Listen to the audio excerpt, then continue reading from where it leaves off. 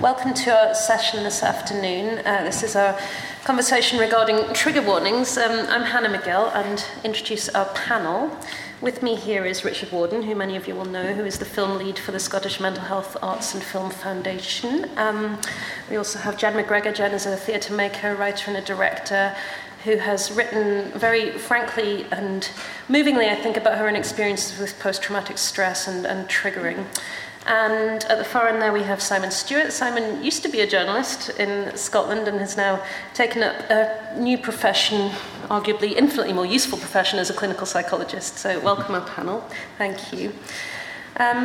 Trigger warnings refer to the triggering of trauma and the idea that a piece of work, be that a video, a piece of writing, any piece of communication, can come with a warning as to its content and how it might trigger its audience. Many of you will be aware that this has become a controversial area in the sense that it tends to be a sort of divisive area between people who consider themselves proponents of free speech and people who consider that a priority should be made of catering to sensitivities and making sure that people are comfortable in the world.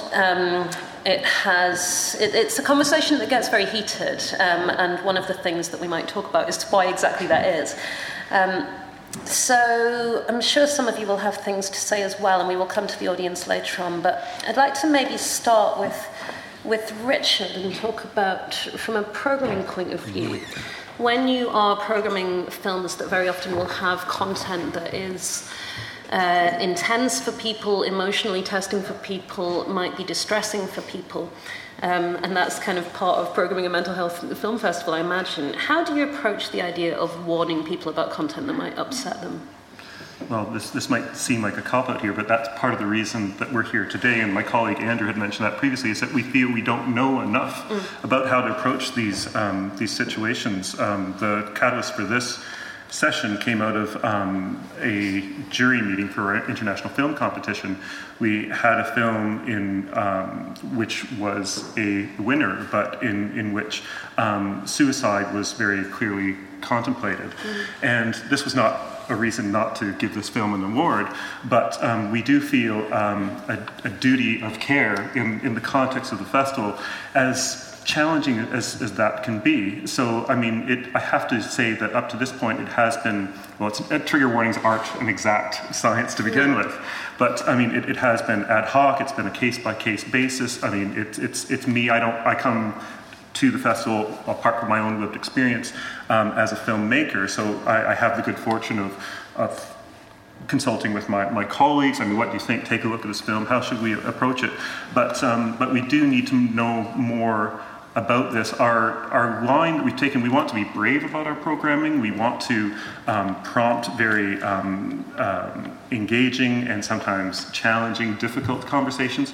So we try to push as far as we can with being open to material that can be upsetting, perhaps. You know, we like to think upsetting in a good way, but we do.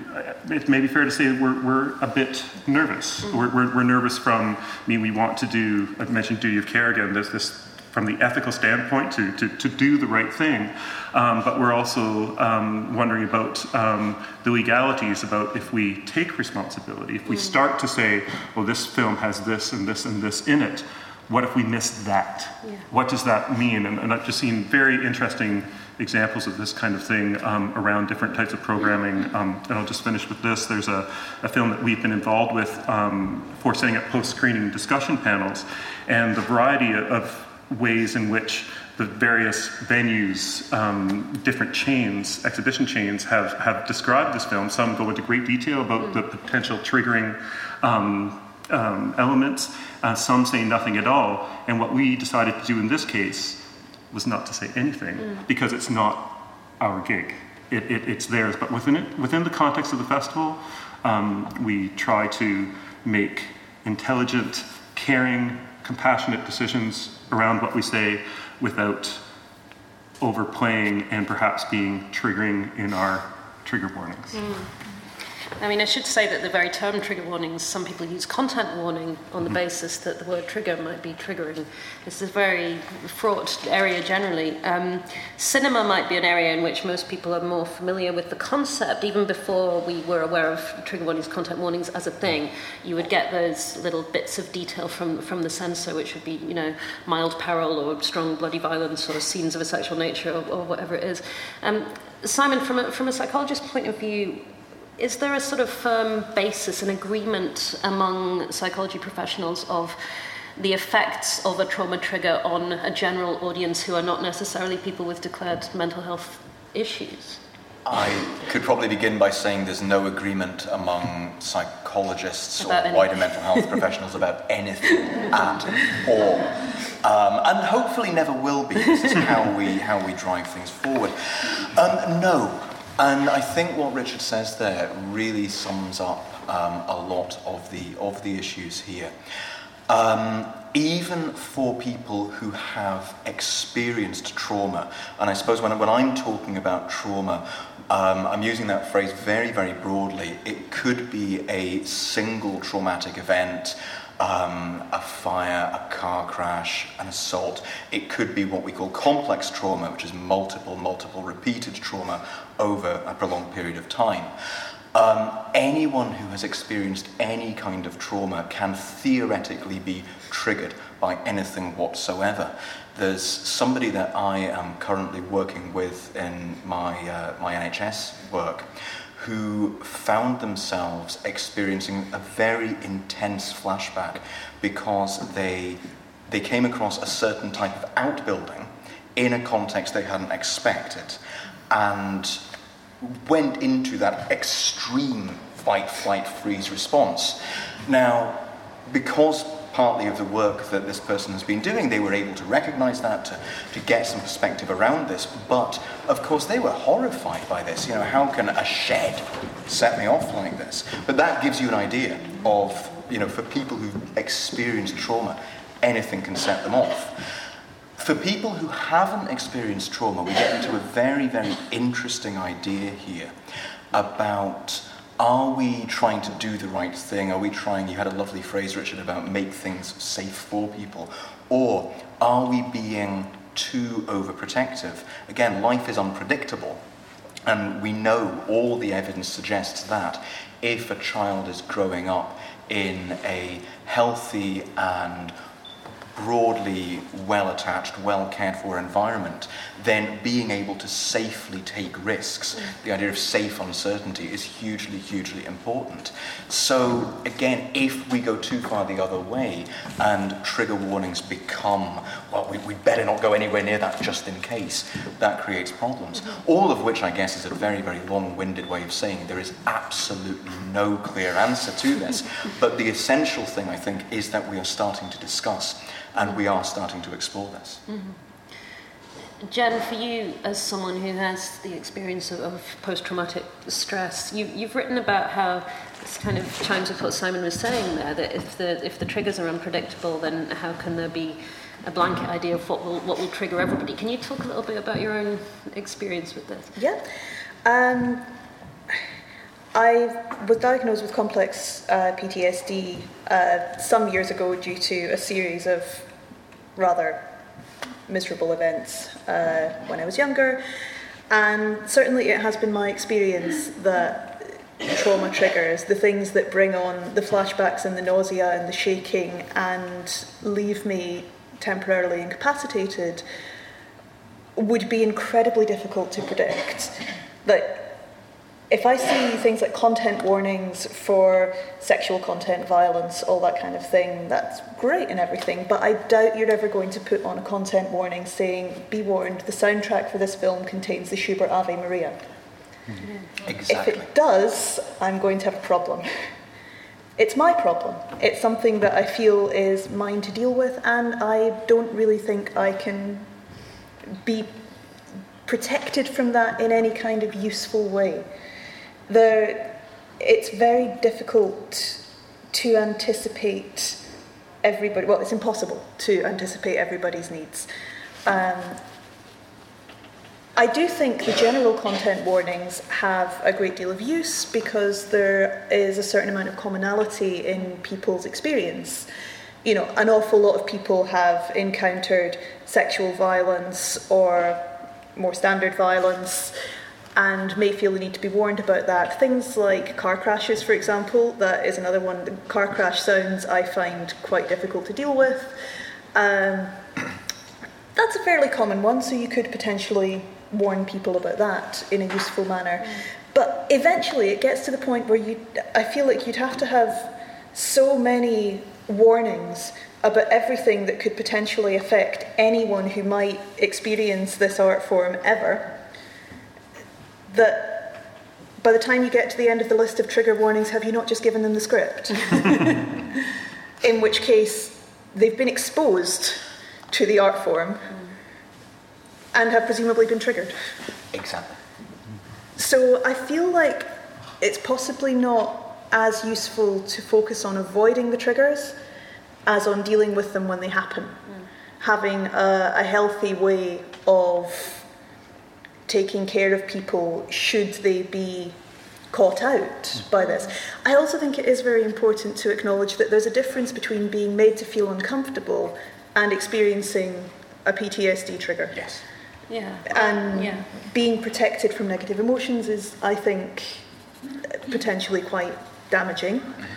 But it's a difficult one to try and balance as an artist because, you know, again, I don't know what might affect every single person in this room, how it might affect them, what might be simply a moment of feeling a negative emotion for one person might be something quite damaging for someone else and might have no effect at all on yet another person. So it is, as you say, an impossible thing to navigate your way through. And it strikes me that perhaps the most useful thing is developing a world in which people can express their emotions honestly, can deal with triggers as and when they come up, and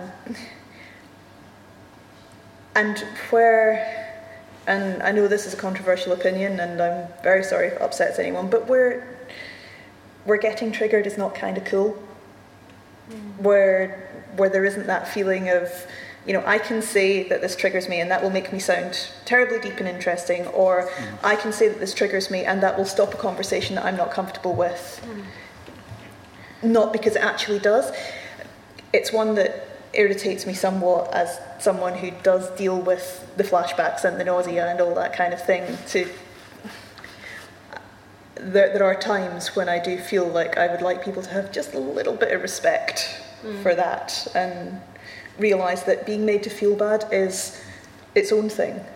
And it's all right for it to be its own thing, and it's all right to express that you don't want to be made to feel bad. But it's a different thing to being triggered.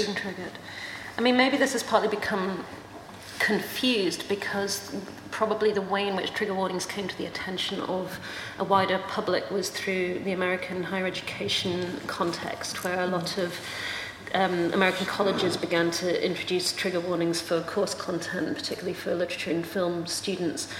And there is an ongoing sort of standoff between people who believe that your higher education should be a comfortable experience. You should feel safe. You should not feel traumatized by what you're learning in class. And people who feel that by signing up for higher education, you say, I put myself through this intellectually rigorous process, whatever it brings. And that is complicated, and it continues to be controversial. But what do you think about that, Richard, from the point of view of what we experience from art?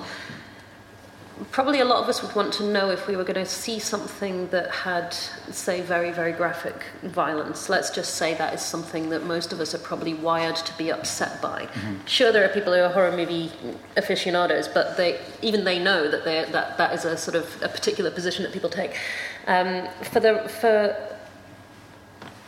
If we want to know that something is going to distress us, do you know where we can draw a line between this has graphic content and this doesn't have graphic content? That's the question, isn't it? My feeling on this at the moment is that we can only approach this through an attitude of openness, awareness, again, compassion, and try our best to anticipate. So, I mean, there's a marked difference between, as I suggested previously, events that are branded as Scottish Mental Health Arts and Film Festival events. We have outreach that means it's not just people that know us from before who have their own lived experience are going to come in, but knowing that a significant portion of our audience may become beyond uncomfortable to get to that more problematic space means that we have to look, I think, as difficult and time-consuming as that is, to look at every single film and think about what should we be saying here. And maybe it's more about the milieu, the environment that we create, where it's, okay, we care. Clearly we do. We are genuinely trying our best to make informed and appropriate decisions around what we say. We can't possibly get it right all the time. So we'll go that extra mile, maybe this is what I'm trying to get to, we'll go that extra mile that the British Board of Film Classification won't. We'll use those warnings and then maybe, and we have, throw an extra thing in here and there. But I think that it's probably not going so far beyond those traditional warnings that mean that we become this festival of distress. Festive distress. That's something we don't want to be, but I mean we are wanting difficult, again, subject matter to be raised. One other just brief thing I'll say is that perhaps where we best address this issue, in a sense, is through our post-screening discussions. Yeah. That I mean, we can't possibly get it right as we're reiterating up here in every single situation for every single film. But if we have a discussion after every single film, which is something that we try to do, then we are creating that space where people can voice concern, where we can learn from the audience as much as we're giving our own opinions or having a panel give their opinions of things. And we're not just sending people off into the night after having raised very difficult material. Simon, what about the idea that people often bring up in this area, which is that it's actually the inverse can be seen as true, that actually if you are traumatized, then exposing yourself to the source of trauma can help. Is that? Absolutely. This is the essential aspect of any treatment for trauma, is exposure therapy. I'm fond of saying that really as psychologists we fundamentally only do two things. We activate, so we try to get people doing more of what is intrinsically rewarding, and we expose. We try to, I suppose, what's the best way of explaining it? What we're trying to do is increase people's available behavioural repertoire in the presence of distress. So instead of, I can't stand this, I have to run and hide, I have to get away, we can say, okay, this is incredibly awful, but maybe I can stay here if this is helping me pursue what matters. So the core, the absolute fundament of that is exposure. But of course, this is, as with everything, there are layers and layers within this. The classic sort of training example with junior mental health practitioners is a spider phobia. You know, it's a fairly benign thing. People can usually get through life with a fairly, I know psychologists with spider phobias, which always surprises me. But anyway, but you would begin by maybe saying, look at some pictures of spiders, a big fluffy spider, toy spider, then you would gradually expose, and you would work up to actually being in a room with real life spiders crawling all over your hands. But that's gradual.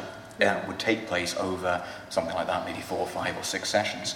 If you extrapolate that out, so you work through a more significant trauma, you run into all sorts of very, very interesting things. If what someone has experienced is, say, a car crash, which feels like a fairly safe example to use, well, you can't go and expose somebody to a car crash. You can expose them to certain aspects around that, sounds, videos, so on. Maybe if they're very avoidant of being in a car, you would be working towards that. But again, you would be working with the person. What do you want from this? Where do you want to be taken?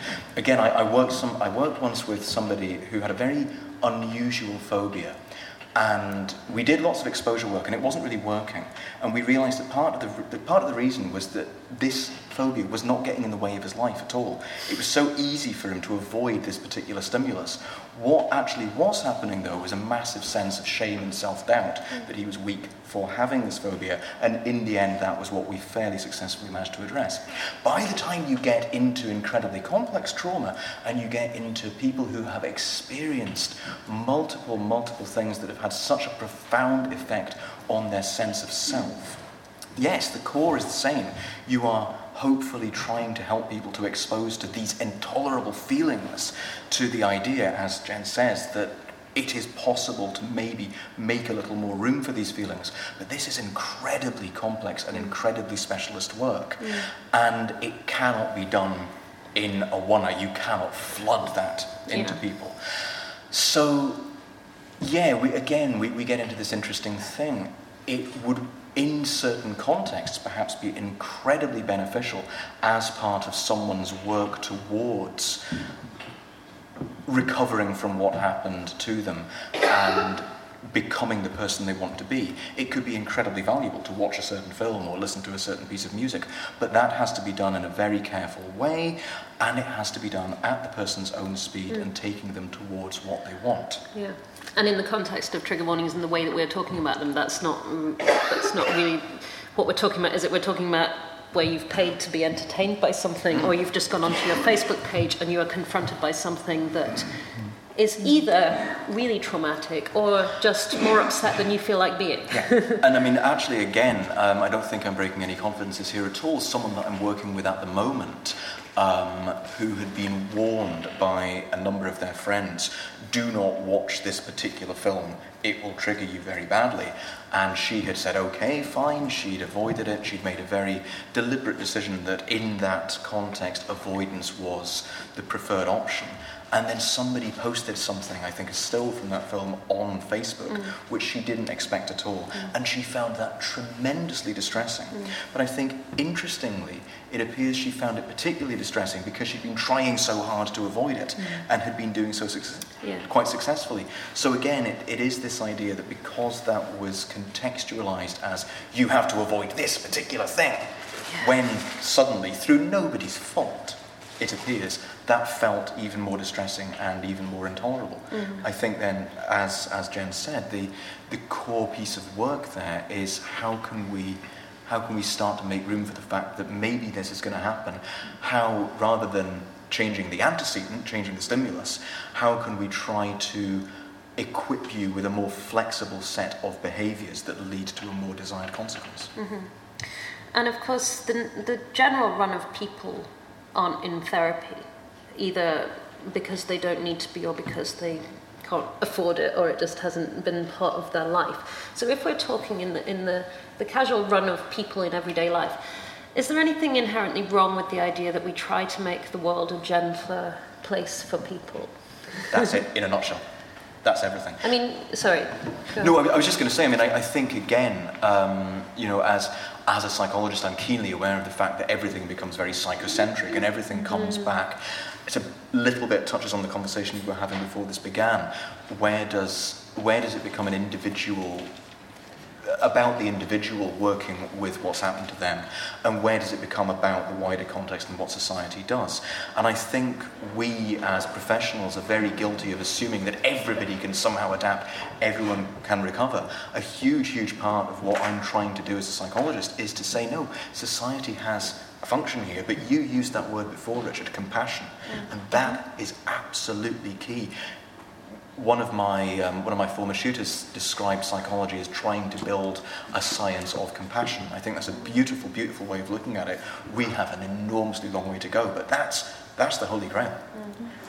I would just say, with regards to making things gentler and more compassionate, just to complicate that, it is quite possible to find your triggers within things that are gentle and compassionate. I've written before about an experience that I had some years ago, going to see a very beautiful and very gentle piece of children's theatre, and it was one of the most triggering experiences I've ever had, in a way that they could never have anticipated. Due to some events surrounding the death of my mother, I really don't get on well with the smell of lavender, which is, in this day and age, a reasonably easy one to avoid as long as you check your detergent when you pick it up in the supermarket. You can avoid lavender on the whole, and it's fine. You never know when you're going to find yourself sitting next to usually an old lady on the bus wearing Yardley's lavender perfume. It happens, and when that happens, I'm usually able to get myself out of the situation and move. So, a few fringes ago, I went to see The Man Who Planted Trees, which is an absolutely beautiful show that I would wholeheartedly recommend to anyone. And there's a moment where they're creating the image of a lavender field, and they take out these big fans and put a few drops of lavender oil on, and they waft the scent of lavender out over the audience. And it's an absolutely beautiful theatrical moment. And I'm scrabbling in my handbag as if a gas alarm has just gone off, trying to find the little bottle of Albus oil that I carry around with me for just these eventualities, so that there's a different smell that will overpower the lavender. Because while it's an infrequent experience, it's a really horrible one, and it makes me feel sick, and it makes me curl up, and I have a very profound visceral response to it that makes me feel really, really embarrassed when it happens in front of other people, particularly because I am a theatre maker, so for me that is a professional environment. I'm trying to conduct myself like, a sane, competent human being, and not someone who will freak out for no apparent reason. And I think that sums it up, doesn't it? This idea that and tell me if I'm getting this wrong, but part of what you're describing there isn't just the visceral reaction, which is horrible and you want to avoid, but it's the associated emotions. It's this sense of self-judgment, of maybe, shame perhaps, around why am I responding like this? Yeah. It's that feeling in my head of, why can't I just be normal about this? Exactly. Everyone else is okay with it, why aren't I? And of course the wonderful thing here is that we're starting to explore that, no, people aren't okay with this. Lots of people are responding in lots of different ways. Huge numbers. Back when I was a journalist, I'm faintly embarrassed by how little I understood about the prevalence of trauma and what people had been through. So normal is such an unhelpful word in so many ways. If we can start then, this is about turning it on its head, and if we can start as a society, coming back to what we were saying before, to say people may respond like that, how can we help? Yeah. To normalise your experience, that's normal. Not this idea that not experiencing this is normal. And if we can use that as the basis for moving forwards, then maybe this comes back to this idea about a more compassionate milieu. Exactly, because the ideal would be a situation where that reaction can be accommodated, maybe not in the moment, but afterwards, that I had my ways of dealing with it, but that, I'm not entirely sure what form that would take. That would be the Scottish Mental Health Arts and Film Festival, in a sense, and that what I was going to say. Yeah. The big thing for me is that I wouldn't want that experience to be taken away from other people. I wouldn't even want it to be taken away from me.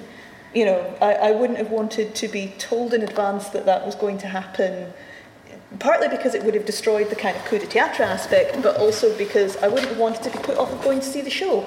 I have no regrets. I'm glad I went. But I wouldn't want that experience to be shut down in any way. Yeah. So maybe it's about the, to use that word or derivative of the compassionate context in which events take place, and that allowance for a range of reactions to events. And I mean, when first working with the Scottish Mental Health Arts and Film Festival, the context of reaching out to, so many words we use, let's just say vulnerable audiences, knowing that we were going to have perhaps more than the average number of people, vulnerable people in the audience. No exaggeration, kept me up at night. But what I've come to feel since, and certainly this conversation is helping me in this regard, is that although we are inevitably going to err, if we are creating a context in which we are allowing and open, that at least that's something, without hopefully going too far in the other direction, that we're turning people off. Maybe it's I'm feeling lighter now. The burden of being concerned about that audience, actually the context of the festival is extremely helpful. It's interesting what you said there, Simon, about being embarrassed about your lack of awareness when you were younger and when you were being a journalist. I mean, something that strikes me is that I think we're very often talking about life experience, that people who are making art and putting it out in the world are often quite young, are often doing things for effect, may not be aware of the weight of some of what they are handling. I mean, I think of this personally in the context of the use of pregnancy loss, birth, miscarriage, abortion in movies, because I had an experience of that some years back. Suddenly, I was a film critic, a full-time film critic at the time, suddenly realised that almost every film had that as a plot point, and it was almost impossible for me to avoid it. And I got annoyed, not because I wasn't being warned that I might be triggered, but by the fact that this is just thrown in casually as a sort of plot device, and that I felt as if there was a lack of awareness of the playing with fire aspect. Yes. And maybe that applies to other kinds of trauma as well, that they get thrown in too casually to pieces of art without people realising the impact that it might be having. I think that's a really interesting point. Again, the question is, how do we deal with that? Is there a nice, simple, straightforward way of dealing with that? Well, no, because it comes back to that very sort of reductio ad absurdum idea that, you would have this huge list of things that could or couldn't be talked about. Yeah. But the wider societal discussion about these things, that's where it becomes very interesting. Yeah. So,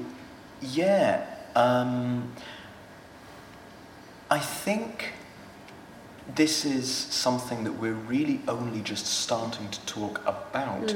I grew up when I was young, in the sort of late 80s, early 90s, I was a kind of second phase enormous Joy Division fan. So, you're aware of this myth around Ian Curtis, the tragic frontman who hanged himself. And you don't really know what sense to make of that. And nobody talks about this. Mm-hmm. And then you start to read interviews with the band themselves and how little help they got and how little sense they made of it. Now, I suspect that would play out very differently. Yeah. It would hopefully play out in a more compassionate way.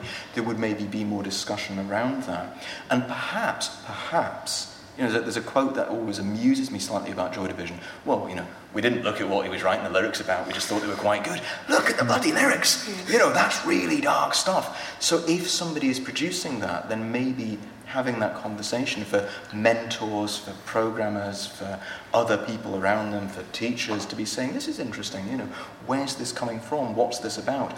And if it's, I just thought it'd be fun to have that conversation as part of training and to say, okay, but, and yet, without destroying the wonderful and beautiful art that can come from adversity. Something that you just said I think is really important. Where is it coming from? And an equivalent for me is the spirit in which something is done. Yeah. And certainly, we receive a lot of material, I'm talking about film at the festival, but otherwise too, I'm sure, where these elements that you're referring to recently, Hannah, seem gratuitous. Yeah. I mean, it when you see it. It's about mental health, but, and again, we won't always get that right, but certainly one way that we try to judge what we will put in the festival, even though, there's difficult material, we may have to have trigger warnings, there is, where is the filmmaker coming from? Yeah. We try our best to ascertain that. Yeah. For you, Jen, does that translate into feeling that you should write only about things that you've experienced? Because that is something that comes up a lot in discussion these days about the responsibility of the artist, that, not to appropriate other people's experience, or is that something that you feel strongly about? It is, not in the sense of believing that people should only write about things that have happened to them directly, but believing that if you are writing about someone else's experience, the onus is on you as the creator to handle that responsibly, I suppose, to make sure that you know your subject matter and know where to go deep and where to step back. In a way. So I would say that you need a great deal of awareness, but you can have that awareness and you can develop it without necessarily having to have the experience yourself. I think then it comes down to the kind of the sensitivity and intelligence of the individual creator to guide them through it. Because I think it is very easy, and I think most artists of any kind do this early on, that you'll have at least one experience where you make a piece of work that it's about something you're very interested in but haven't really come to understand, and you just kind of charge in there and create something that is actually quite awful and clunky and ham-fisted in the way it deals with things. God, I know I did, but hopefully you mature past that and you can look back at it and think, okay, that I could have handled that better, I didn't really understand this element, so if I deal with something that's not mine again, I'm going to do better. There's an interesting thing as well that comes up there about the way critics respond as well, because of course a constructive and broadly compassionate critical review or appraisal is something that ideally an artist, I would imagine, would be able to learn from, work with. But of course, that's not necessarily what happens so much now. So just as we might be getting better about talking about things, of course now, not only is everybody a critic, but everybody's a critic who can go on social media straight away and can say, well, pick holes in things. And I wonder what effect that might have in stifling somebody's ability to do what you're saying there and to say, how can I be more sensitive, how can I move forward? I think there's also a responsibility on all of us before we take to social media about things to control our own knee-jerk reactions. Yes. Because I know I quite often find, and obviously mental health is a huge topic in film and theatre at the moment, I quite often find that I go to see things and I come out and I feel really, really angry, and I look at things and I go, well, that's not my experience at all. And I have to check myself and think, well, was it meant to be?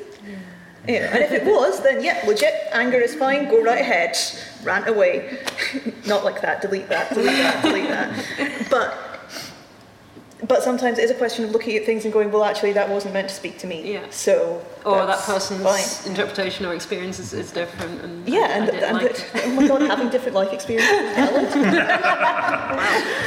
Yeah, I mean, speaking as a critic, this has all got infinitely more complicated for me as I've got older and less sure of my own rightness in all things. You know, you get a little bit more complicated yourself, and you just go, well, maybe I just don't get along with that particular mode of expression. Editors don't really like it when you do that, though. They tend to want the hatchet job or the praise or the star rating, and it's either good or it's bad, and you know. Yeah. It's very difficult to write in an engaging and entertaining way without coming to a definite opinion about something. I mean, I think that slightly nebulous but important thing that we were just talking about sort of authenticity, it's subjective to some extent, but it's that thing that you sort of feel inside about this is either coming from a real place or it's not. I mean, you could completely disagree with another human being about it, but maybe the critic's job is just to try and locate that sense of whether they feel that something's authentic or not. But yeah, Twitter doesn't really facilitate that. Let's talk to the audience. If anybody would like to stick their hand up and ask a question or make a little comment. I don't know if there's a... Thank you.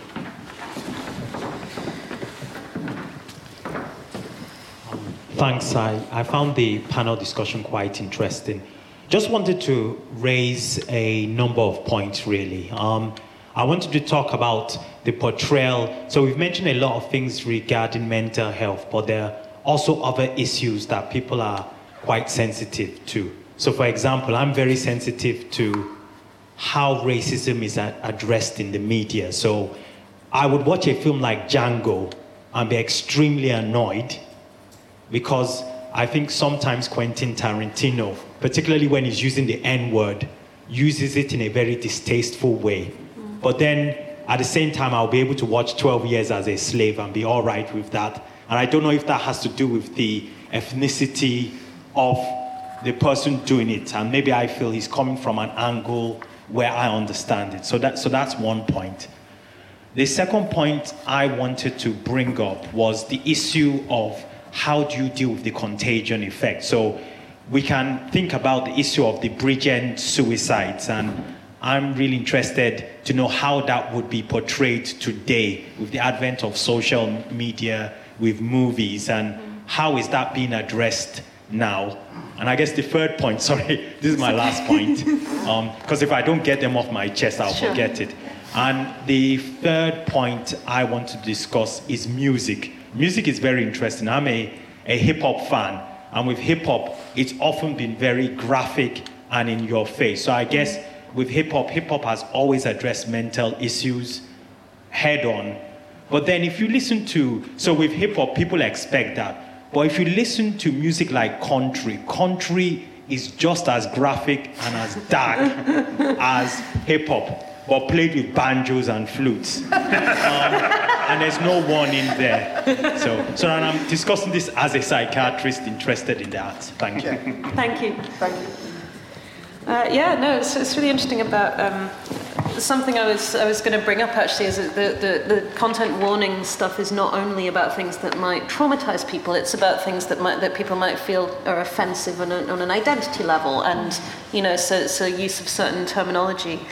And that might apply to all kinds of different social groups. So that's another function of a content warning. And you mentioned hip hop, and of course there was the thing in the 90s of the parental advisory content warning, Tipper Gore, and of course at the time that was seen as a sort of a right-wing thing, and left-wing free speech people were up in arms about it. Now it's almost like it's switched, and it's very confusing.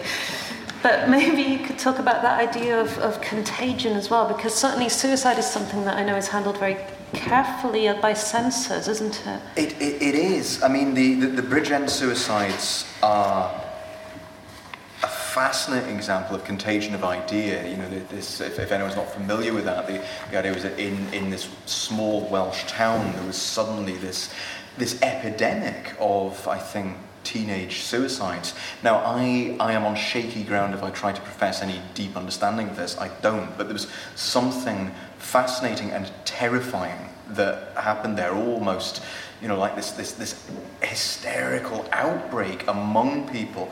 That in turn gave rise to a lot of ideas about how carefully suicide should be reported, which I notice, saddeningly, is not always followed by many things in the media. In terms of, again, I think this is, again, it feels like a cop-out answer. The first thing is that obviously the context in which something is being portrayed is going to matter. So whether that be a fictionalized depiction of something or a hard news report. The second thing would be that dealing with it on a case-by-case basis, I suppose, is key. I don't think you can necessarily impose one idea and say everything has to be reported like this. What I would hope is that if something so truly unexpected and horrifying as an outbreak of suicide among teenagers begins to happen, I would love to think that those reporting it might take advice from professional guidelines, from all sorts of different organisations before reporting it. I'm realistic enough as an ex-hack to know that that's unlikely to happen. I would hope again that in terms of fictionalised portrayals there would be maybe, again, this idea of a sort of compassionate community building around that might help. But again, it's brutal. It's a brutal world and there aren't any easy answers, sadly. Someone else over here? Yeah. Hi. Hello? Oh.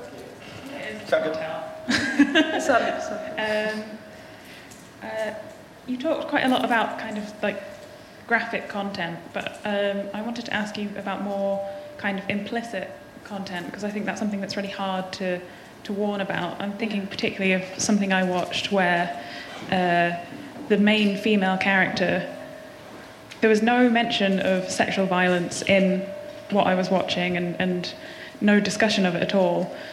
but it was very clear that she had been raped and that she was dealing with that, and I found that a lot more distressing than if it had been sort of talked about openly. How do you create content warnings for that when it's not really content, you know? Yeah, it's a very interesting one.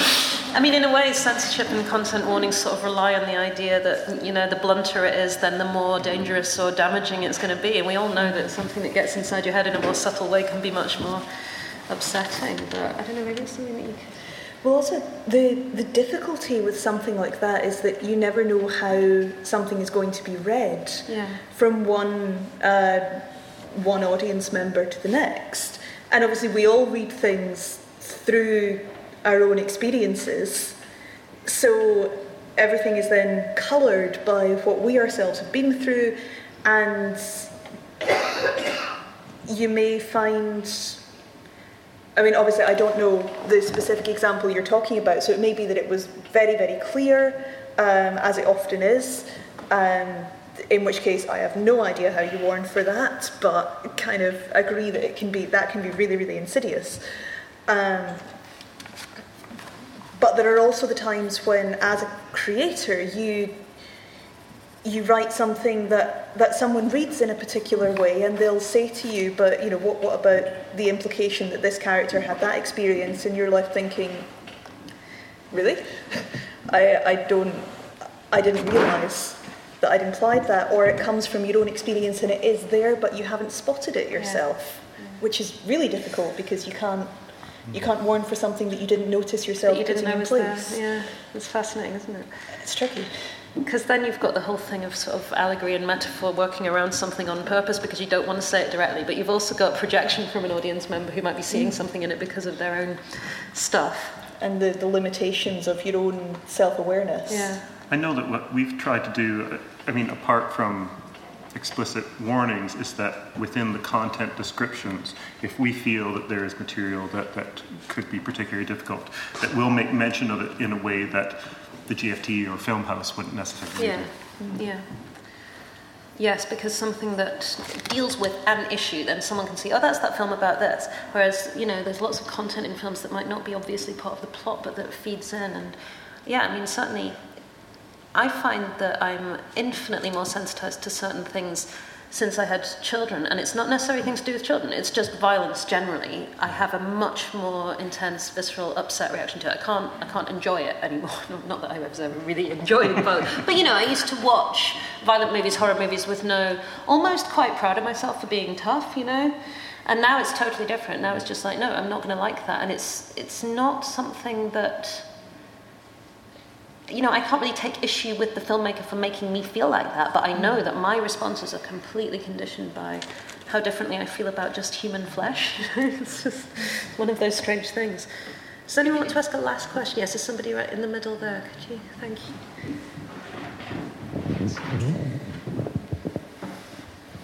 Hi. It might be a really naive question or ignorant question, but I'm not sure I'm completely clear on what we're talking about when we say triggers. Is it the connection to trauma that makes it a trigger, as opposed to feeling bad, or what is the dialogue around that, I guess? Anything at all can be a trigger. Without getting into a massive lecture on relational frame theory, we We've got time, Simon. That'd be a test, wouldn't it? I can do that in 1 minute. You know, we are a narrative species. We have this gift of language, and through language we can create absolutely any number of arbitrary links between anything at all. And any word can become triggering for something else, any experience, anything at all.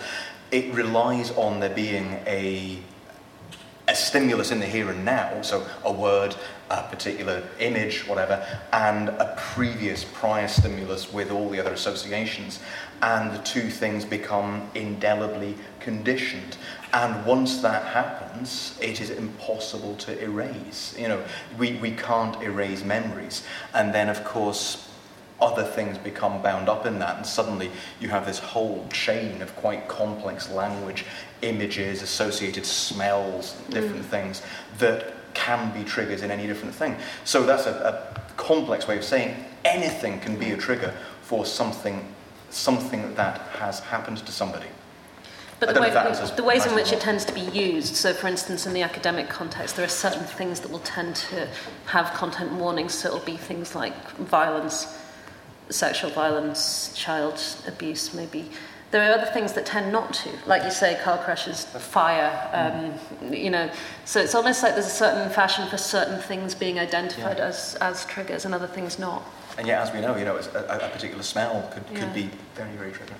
But what you tend to see is, for content warning for violence, content warning for... And also, as the gentleman at the back said, content warning for racist language or for homophobia or things like that. I think there was someone at the front, if we can just fit one more person in quickly. Who'd had a hand up. Thank you.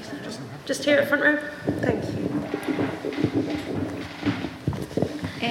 I just wanted to say that there's a book called 13 Reasons Why that's just been made into a series. And the producers of the series sought expert advice before they made the series. The book does not have graphic imagery of suicide at all, and the experts advised them not to have graphic imagery of suicide, but they went ahead and did it anyway, and there's a lot of kind of anger within the mental health community about that. That's very interesting. It's funny you mentioned that. I was thinking about that earlier on, that specific programme, because I was reading some of that discussion where it's specifically aimed at young adults, and it's a story about a young woman's suicide, and there has been some controversy about what they did with it. That feels like it comes back to your point about the spirit from which that's coming from. That does not feel like a particularly compassionate or healthy way in which to do this. And this definitely doesn't get them off the hook, because it may have been a very cynical move. But in regard to that series, I did look at earlier today, actually, they provide on the internet tips for viewing and discussing the film. And they do say that, look, this is a fictional story. One of the things that jumped out at me, suicide is never a heroic or romantic act. So they've tried. The spirit in which they've attempted that is for another discussion. That feels bolted on. We must draw this to a close now. Thank you all very much for being here and for your great questions. And thank you to our panel, Simon and Jen and Richard, very much.